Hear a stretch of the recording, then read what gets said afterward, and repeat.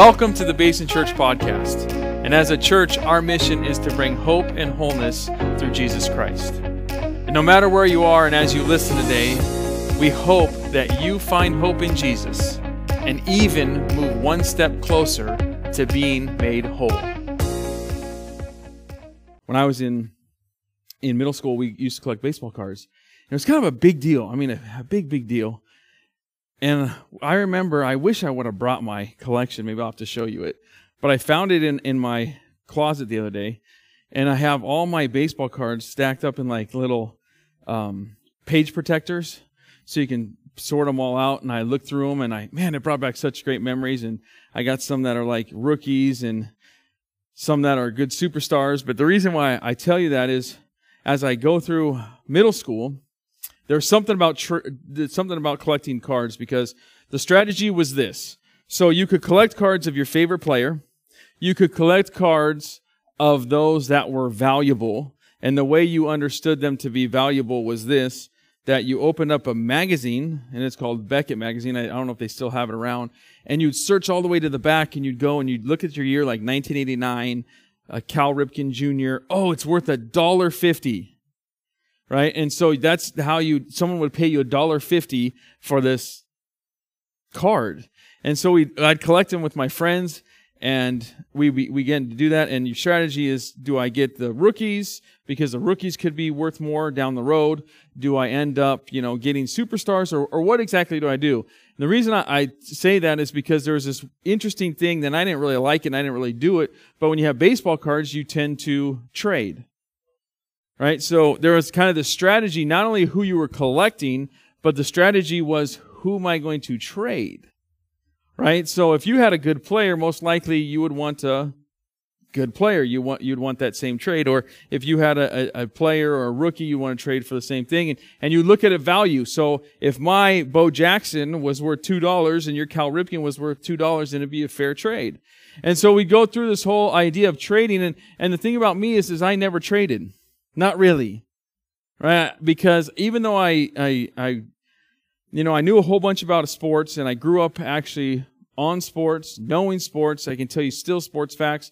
My friend sent me a picture the other day of a pitcher in the 90s and says, who is this? I told him exactly who it was and his facts. And he goes, you never cease to amaze me.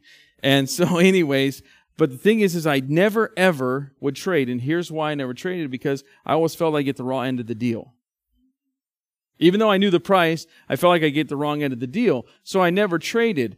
But when you're talking about trades, here's the thing about trades. If you're talking about doing it in middle school, when you're trading baseball cards or whatever you tend to trade, and people trade stocks today, and the thing is that we always want to trade something that is beneficial for us. So if I'm going to exchange something with you, it better be beneficial for me. Now, sometimes we think when we're trading that if I'm going to trade you for something, it's going to be beneficial for you and it will be beneficial for me as well. I mean, that's the ultimate great trade. And if you look in the term in sports world, you see that people make trades all the time. Now, some trades are good and some trades are bad. And if you're a fan, you're like, man, that was a bad trade or that was a good trade. And so we have this idea that it's beneficial. But when it really comes to life, when you begin to trade for something, you want to trade for something better.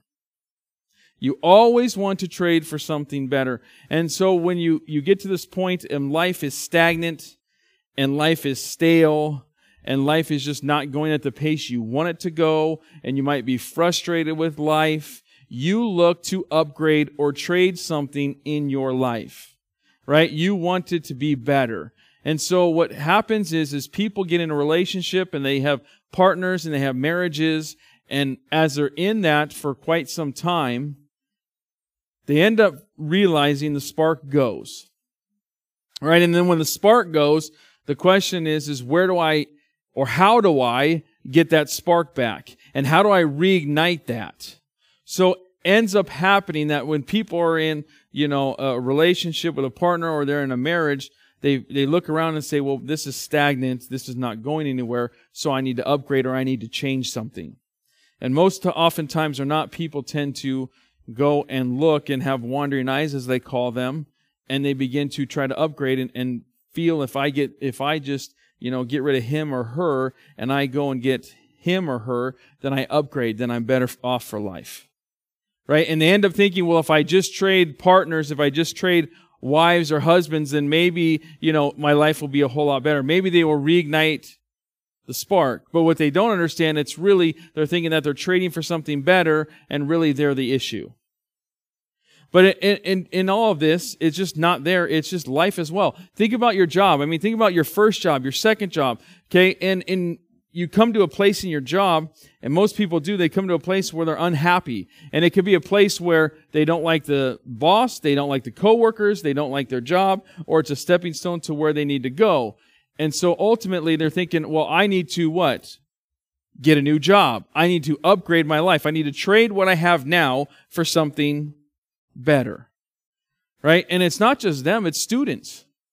Students, when they come into a classroom and they don't like a teacher, what do? They say, I wish I could have a different teacher. Right? I don't like this teacher, so I wish I could upgrade and get a teacher that everyone's talking about, or a teacher I like, or a teacher that I can learn from. And sometimes they can do it, and sometimes they can't. But what do they want to do? They want to upgrade or trade something for something that is better. We have the idea with cars as well, right? Cars, think about it. You have cars, and your car gets old, you trade it in. We use that term trade. I'm going to trade my car in, I'm going to sell it, or I'm going to trade it in. I'm going to get something better. And in fact, the one thing we do, and all of us have this in common, is it's not just a teacher and it's not just our job. We want to trade our problems. A lot of us wish we could trade our problems for something better. And when, back just on the West Coast, and one of my friends, we used to stand around and I used to complain. And complaining, as you know, doesn't do any good. But here's what he always said to me. He says, look, this is the thing, Joe.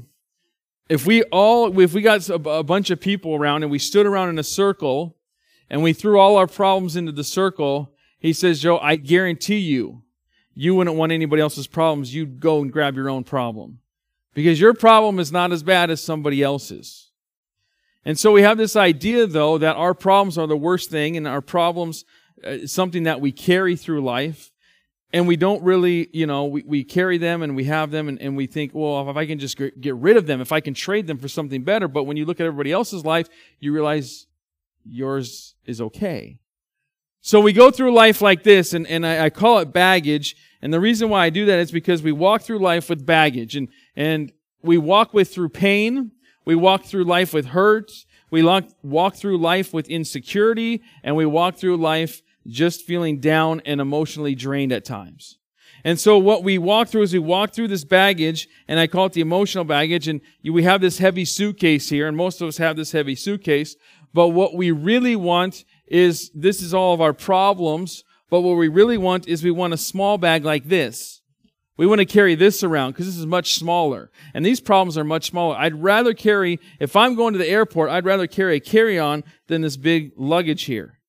And so when we walk through life, what happens is all of us have all of this pain, all of this hurt, and all of this insecurity and anger and bitterness, and we walk around with this baggage, but what we really want is this or nothing at all. It's really what we want.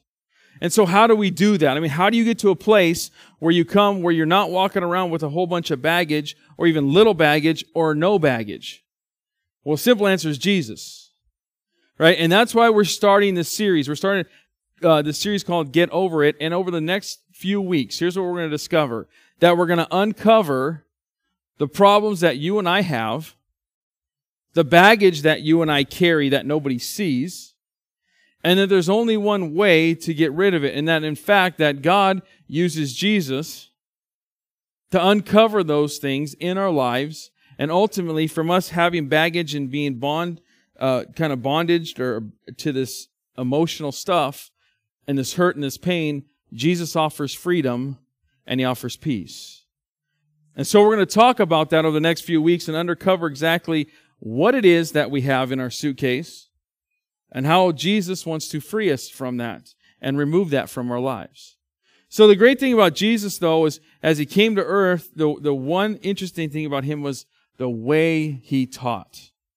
Now, if you look at the life of Jesus there was a bunch of people that would surround Him, and there was something that they were drawn to, right? And they were drawn because he was magnetic, he was healing people, he was doing such things as that. But the reality is he also could teach, and he taught different than anybody else.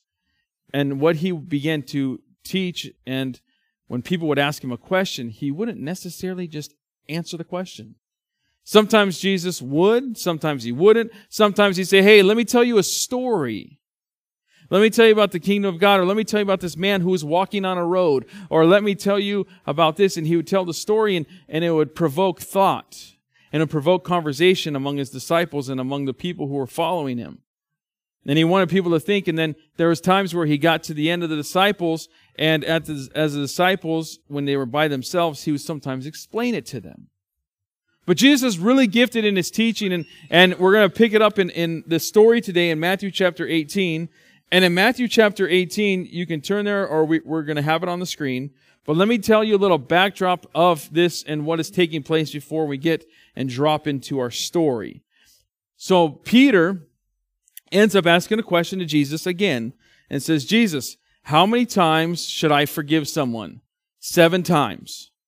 Now he thinks that is like 7 is the number that is the perfect number. At 7 times, is that as many times as I do it?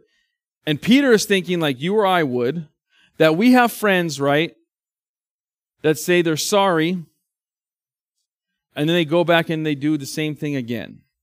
And they offend you the same way, right? So they say you're sorry, and then you're offended. And then you say sorry, and you're like, well, how many times are you going to say sorry before you actually change? Right? So you say you're sorry, but you're not changing. And for some of us, we get very frustrated with that. And I can tell you, Peter's probably frustrated. He's probably thinking, well, how many times can I tell my friend or whoever is this person, how many times until I can cut them off and say no more? Because I know for some of us, what happens is when someone says sorry and they don't change, then we go, well, you don't mean it.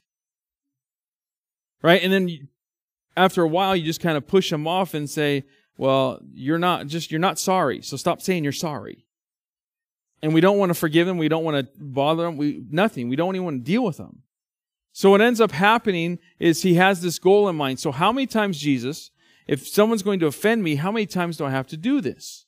And so Jesus would respond, and he actually answers this question, and he says this. He says, well, let me tell you what, Peter, it's not just 7 times. It is 7 times 70, or 490. Now, Peter's like, okay, so I got a little bit more to work with, right? Not just 7. But Jesus is not saying, look, at the 439th time, when someone doesn't say they're sorry, when they're angry at you, when they hurt you, that you cut them off. He's not saying, well, time's up, forgiveness is limited, so I'm sorry. You can't do that. It's not what he's saying. He's talking about just you forgive the person no matter what. And as he begins to say that, they're kind of confused with the 490, but again, Jesus launches into a story. He launches into a parable. So in Matthew chapter 18, we're going to look at this parable and exactly what Jesus is talking about because, again, he's not rubber stamping a limit on forgiveness. He begins to tell a story in this parable, and it says this in verse 23. It says, therefore, the kingdom of heaven is like a king who wanted to settle accounts with the servants. And as he began the settlement, a man who owed him 10,000 bags of gold was brought to him. Now, therefore, always, if you see the scripture, let me just give you a hint here. When you look in the Bible and it says, therefore, he's always referring back to what he's just talking about. So whether it's Paul or Jesus, so he says, therefore, in light of my forgiveness, in light of 490 times you're supposed to forgive, let me just tell you the story. And he says, the kingdom of heaven is like a king who wanted to settle his debt. So Jesus, in fact, is using an illustration of forgiveness, right, to make this point. He's using the story to point out forgiveness and the limit of forgiveness.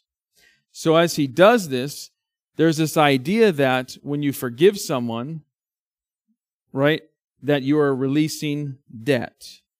Because when someone has offended you, right, when someone bothers you, what do we think? Well, you owe me. You owe me an apology.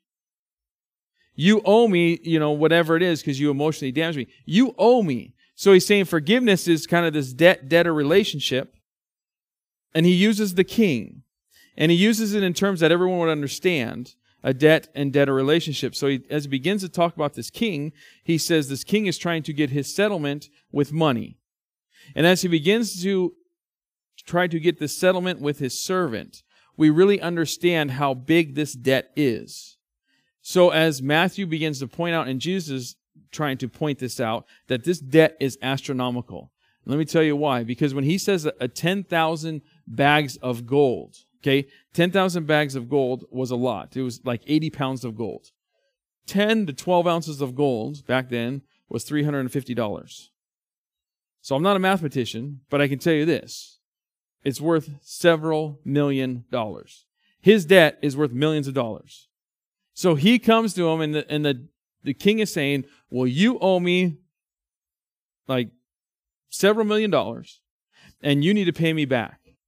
So as he does this, again, this is kind of outstanding, and this is Jesus' point. Jesus' point, he wants us to understand how great this debt is. So whether you are reading it or you're in the audience, he wants to understand.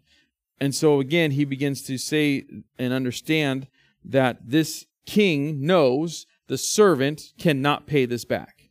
The servant knows he can't pay it back. Otherwise, why would he be in this situation? So here's the response that the king decides to do. He says, in verse 25, since he was not able to pay, the master ordered that he and his wife and his children and all that he had be sold to repay the debt. So look, we don't know how long this is actually happening. We don't know if this servant came to the king and said, look, I'll pay you back, I'll pay you back, I'll pay you back. Right? And for some of us, you know exactly. This is why I don't let people borrow money. I just gift them money. I'll gift you money. I won't let you borrow it. Because here's why.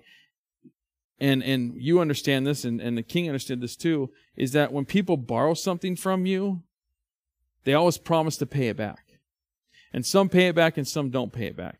But if I gift you money, then there's no strings attached. But the problem is if you let someone borrow money, oh, I'll pay you back. I'll pay you back this weekend. I'll pay you back next week. Right? Or I'll pay you back when I get my paycheck. Right? And so they can kind of further and make it further and further along and string you out. Oh, I'll just pay you back. And ultimately what happens is they're not going to pay you back. And then the relationship gets strained and you get angry and it just causes a whole bunch of problems. And so really, and this is the case here. So we don't know if the servant said, hey, I promise, king, I promise to pay you back. I promise, hey, this weekend or when I get paid, or he continues to ask, somebody that in order for him to get the money. Who knows? But what we do know this is the king has to get his money back, and the king is going to do one thing. He's going to sell him, his family, and his children, and he's going to sell them. And then he's going to take his goods, everything that he owns, and he's going to sell those. So he's going to sell them into slavery, sell him all of his goods, all of his belongings, and hopefully he can get his money back. Hopefully he can get some of the debt back by doing that. Well, of course, the servant, knowing this, he responds. And here's how he responds in verse 27. So the servant's master, at verse 26. At this, the servant falls on his knees. Be patient with me, he begged, and I will pay you back everything. I'll pay you back everything. So I'm pleading for my life. I'm begging you for mercy. I'm begging for an extension. Like, I could have told you tomorrow, the weekend. No. But now I'm begging for an extension. Can you do this? Will you do this? I'm calling out for mercy. And so he says something, again, that he cannot repay. He can't repay this debt. He makes a promise he can't keep. He makes a commitment he can't fulfill. And so as he does this, he knows this, the king knows this, right? You can't fulfill this debt. It's $1 million. This is several $1 million. There's no way you can do this. You're not a king. You're not of nobility. You're a servant. Because if you were able to pay this, you would have paid the king off a long time ago. And so now, knowing this, the king responds, and he says this in verse 27. He says, the servant's master took pity on him, canceled the debt, and let him go. Think about that. He canceled his debt. $1 million. Several $1 million. And he says, no, you don't owe me nothing. Think about that for just one moment. If you, today, the credit card company called you, or the bank called you with your loan, and they said, hey, I'm going to cancel your debt. You don't owe us nothing. You'd be like happy. I mean, I'd be happy. I'd rejoice if someone said, hey, you know what? You don't have to pay any more on your house. It's all free and clear. I'd be stoked. Like, I'd be happy. I'd be rejoicing. I'd be like just going down, high-fiving people. I'd be excited. And if you're thinking this guy, look, he's in several $1 million is canceled. Like, you don't owe me anything. Like, he has so much mercy on him. He says, just go. Just I cancel you that. You don't owe a single thing. But that's not what the servant does. See, you would think that the servant would be happy and rejoice and just go down the street, high-fiving people and doing all that, but he doesn't do that. Look what the servant does. It says this. He says in verse 28, Jesus, but when the servant went out, he found one of his fellow servants who owed him 100 silver coins. He grabbed him and began to what? Choke him. Pay back what you owe me, he demanded. So think about this. Instead of rejoicing and giving what he was given, he goes and tries to find a man who owes him money and says, you owe me money, pay me back now. And Jesus shows the contrast between the two debts. So a silver coin is a Roman denarii, and it's only worth 16 cents. Right? So basically what this guy owes him is he owes him about $4,000 to $5,000. Okay. So you see the contrast. $4,000 to $5,000 compared to several $1 million. This gets canceled. This one doesn't. And so he goes after him and says, pay me back what you owe me. And again, the servant that owes the $4,000 does exactly what the servant did of $1 million. And look what it says here. He says, his fellow servant fell on his knees and he begged him, be patient with me and I will pay it back.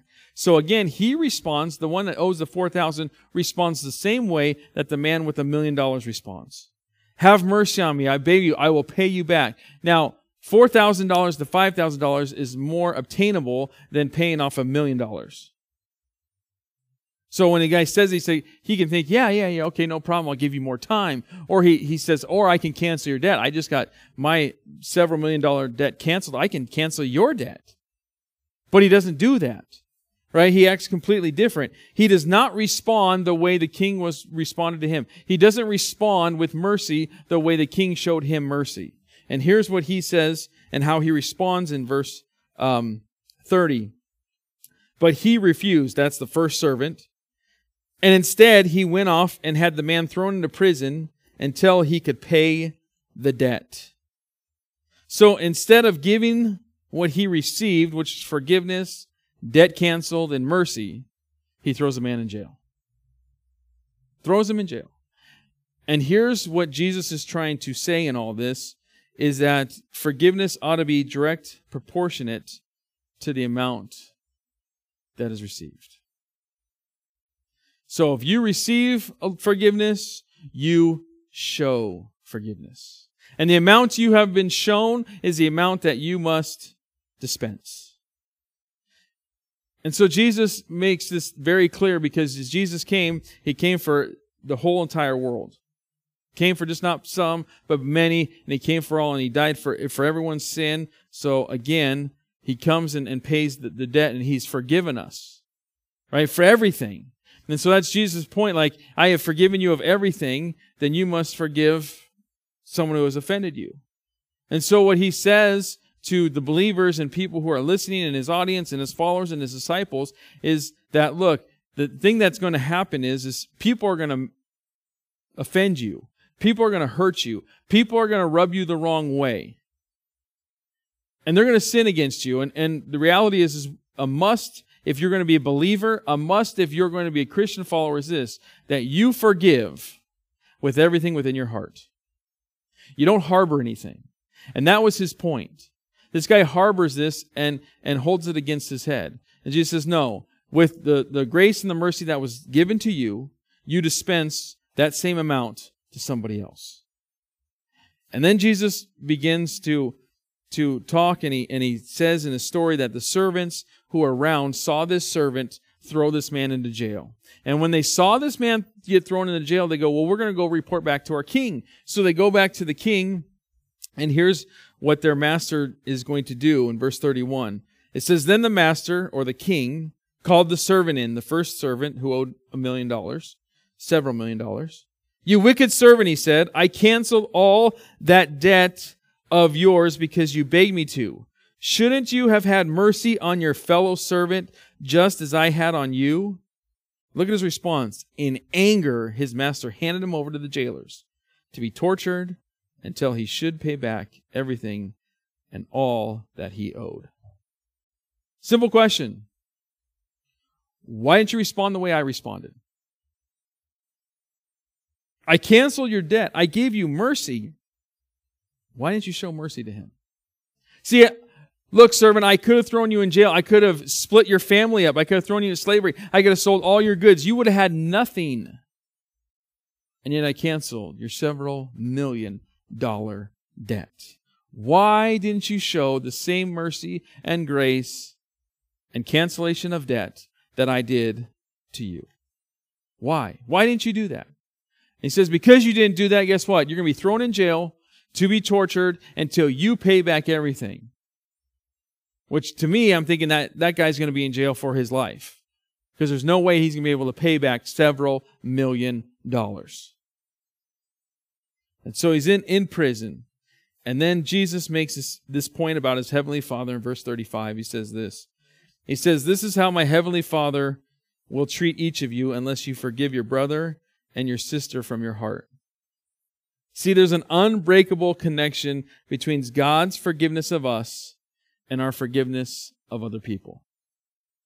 There's an unbreakable connection. So God has forgiven us, we must forgive others. There's a connection there.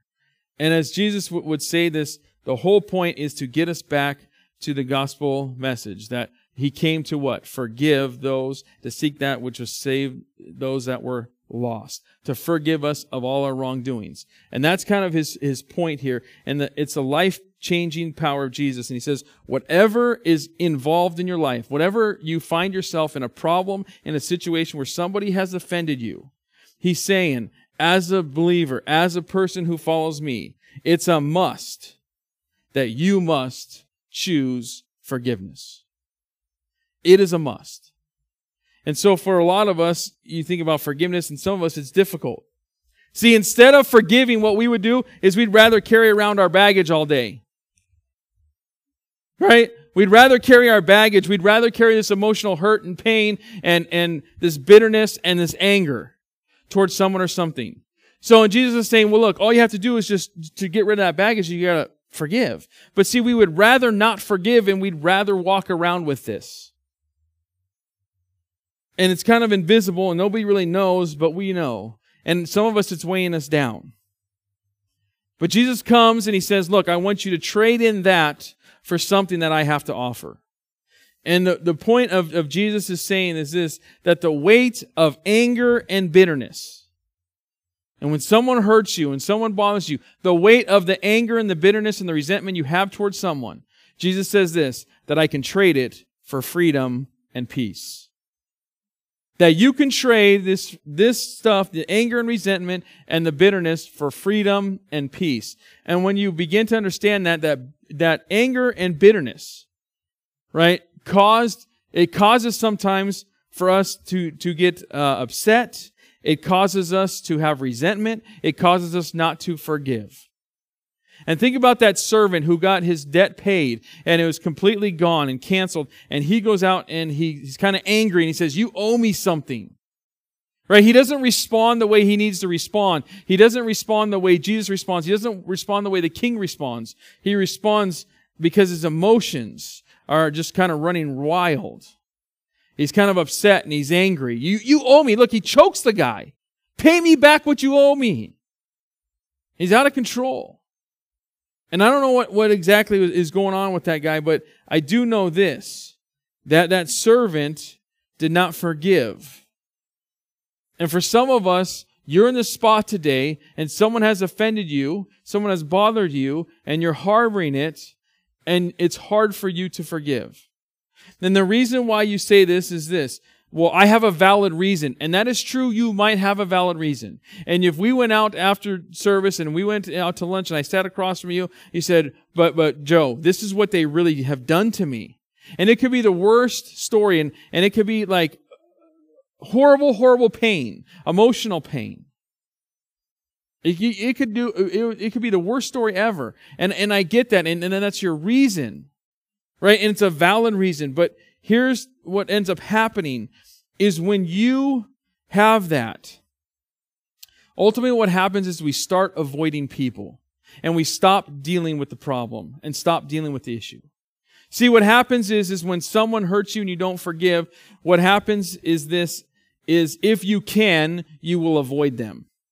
Whether it's at work, whether it's at home, whoever it is, what ends up happening is you tend to avoid them. And if you can't avoid them, then what do? You have to act civil with them, but you don't like it. And then for some of us, our choice is this, that if we don't forgive, and some of us are in this place, that we would just choose not to rather even talk to that person. So for some of you, you haven't talked to someone for a long, long period of time because of something they've done. And you reason in your head, well, it's valid. It's valid what they've done to me. And so what ends up happening is we push back saying, well, they don't deserve it. They don't deserve it. You don't know what they've done to me. They don't deserve it. And the reason why you say they don't deserve it is because they've offended you. And so you end up saying, you don't deserve it. So therefore, that's what I think. And now what's going to happen is my reaction is going to be this. I'm going to hold a grudge. And I'm going to hold resentment. And we're not going to talk. And we're going to avoid each other. And anytime you're around that person, what ends up happening is you get this, I'm going to pay you back, right? You reason in your head, well, it's revenge. I want to get them back. And then when revenge comes in and revenge settles in, and then you get bitter and you get angry and then you get resentment, you have all those to revenge. And ultimately what happens is that you have feelings of hatred, you have feelings of getting and paying them back, and they rise to the surface. Anytime you see that person, anytime you're in contact with a person, anytime someone reminds you of your past, what ends up happening is it comes to the surface, and you don't want to deal with it, and you get so angry, and your emotions come to the surface, and I'm not forgiving that person no matter what. I'm not doing that. And the reason we don't do that is because we don't dispense what has been given to us. See, Jesus has forgiven each and every one of us, and yet He forgives us unconditionally, but somehow when it comes to people, we have conditions. See, what was given to us, we don't give back. See, we're like that first servant. We get paid a major debt, and all of a sudden we don't release what was been given to us. Grace and mercy. And see, when we don't dispense forgiveness, here's what happens. We walk around with our baggage every day. And we walk around and we are bitter. And bitterness becomes a root. And bitterness comes in and gets down within us. And in Ephesians chapter 4, it says this, and it's one of Paul's things that he tells us to remove. He says this, get rid of all bitterness, rage, anger, brawling and slander, along with every form of malice. Be kind and compassionate to one another, forgiving one another, just as Christ forgave you. See, bitterness deals with an attitude, and it concludes with malice. Malice is evil, wickedness, and malice is that point where it's kind of just the pinnacle of all evil. It has no moral excellence. It is the opposite of that and virtue. And he says you need to get rid of this bitterness. And the word for bitterness is extreme wickedness. See, a bitter root produces bitter fruit, and a bitter root produces bitter hatred. And Jesus says you need to get rid of your bitterness. You have to get rid of this. And so bitterness will not, here's what you got to understand. Bitterness does not begin with bitterness. It begins with unforgiven pain. See, bitterness does not start with bitterness. It starts with unforgiven pain. And see, when we choose not to forgive, and we choose to hold that unforgiven pain, what ultimately happens is we are held captive by our emotions. We are held captive by our actions. And so all of a sudden we're handcuffed with bitterness. And we can't live in freedom. We can't live in peace because we're so angry. We're so upset. And we have that extreme wickedness. We have that bitter root, which leads to bitter fruit, which leads to bitter hatred towards someone else. And we can't live in freedom and we can't live in peace if we're allowing bitterness to handcuff our lives. Just can't do it. And so we must choose to let go of offenses and cancel debt. And I just want to finish off one good story by Corrie ten Boom, and she talks about really this idea of forgiveness. Now, Corrie ten Boom was a survivor of a concentration camp, obviously, during the Holocaust, and she dedicated her life to traveling and preaching on forgiveness. And she told her life story of losing her family members in the war, of how she became a person who released bitterness and anger towards those who harmed her. And here's what she says in one of her stories, and she's quoted in one of her, just kind of what she says. She says this: "There is no pit so deep that God's love is not deeper still. And God will give us the love to be able to forgive our enemies." And then later in life, she meets one of her concentration camp guards. And when he attended one of her meetings, she was struggling graciously to forgive. See, she's talking about forgiveness. She's saying all this stuff, and she is struggling to forgive. And then eventually, she embraced and wept with him. And here's what she said: "I forgive you, brother, with all my heart." For a long moment we grasped each other's hands, the former guard and the former prisoner. I had never known God's love so intensely as I did then. But even so, I realized it was not my love. I had tried and did not have the power. It was the power of the Holy Spirit. Great words from a woman who is tortured, beat, loses her family members, and offers unconditional forgiveness to a man who did it or had a part in it. And she says what? It's not my own power. It's the power of the Holy Spirit. It is God who works in and through her life. And see, knowing this, knowing that we have commanded or knowing that we have to forgive, it's still another thing to do, isn't it? Something we all struggle with. It's something we all have issues with. But here's what I want to encourage you to do. Encourage you to do this, that person that is offended you, that person has caused you emotional problems, that's probably you have hatred towards, that you have animosity towards. Here's what I want you to do. I want you to begin to include them on your prayer list. Well, what does that mean? Start praying for them. I want you to start praying for them. Well, why? Because I'll tell you what happens. When you start praying for that person, the Holy Spirit will begin to work on your life. And He works on your life, and He begins to tear down your stuff in your heart. He begins to tear down those walls. He begins to tear down those things that are up, and He begins to soften your heart. And as He softens your heart, you begin to say, okay, well, then I can release and begin to forgive this person. And the interesting thing is when you start praying for them too, you might end up blessing them. See, it's really interesting when you start praying for someone, you start blessing for them. Look, all of a sudden you're not so mad at them. And the Lord begins to work on you, and the Holy Spirit begins to work on you, and you're able to release that pain, maybe years, maybe months, maybe weeks, days. You begin to release that pain. Because the Holy Spirit is working inside of you the way He worked inside of Corrie ten Boom. And God wants to do that for you and for me, and He begins to release bitterness that we hold so tightly. See, the Civil Aviation Organization is a group of engineers who determines how much weight can be on an airplane. They determine how much can be on domestic flights, and they determine how much can be on international flights. See, obviously this is necessary because of the flight and the weight. But think about this. It is for that very reason. But how often do we walk through our world and our days willingly carrying weight we don't have to? How often do we walk through our lives with all this emotional baggage and these problems when we don't have to? See, bitterness and anger can stick around if we don't forgive.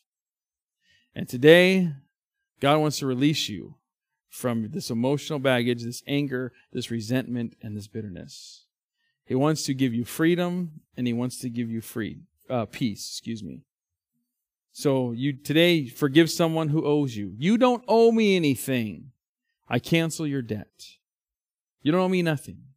Begin to pray for that person. Maybe for you today, maybe you have to forgive yourself. Maybe some of you have to cancel debt to yourself because you feel like you can't go on because of something you did years ago. And you haven't forgiven yourself for it. Maybe that's where you are. But what I want you to know is I want you to get rid of the baggage that hinders you, that you carry around, and trade it in for freedom and for peace. Because why? The weight of anger and bitterness can be traded for freedom and peace in Jesus. Thanks for listening. And if you would like more information on our church, or you'd like to visit us in person, you can go to basinchurch.org. And as always, we hope this content helps you on your faith journey.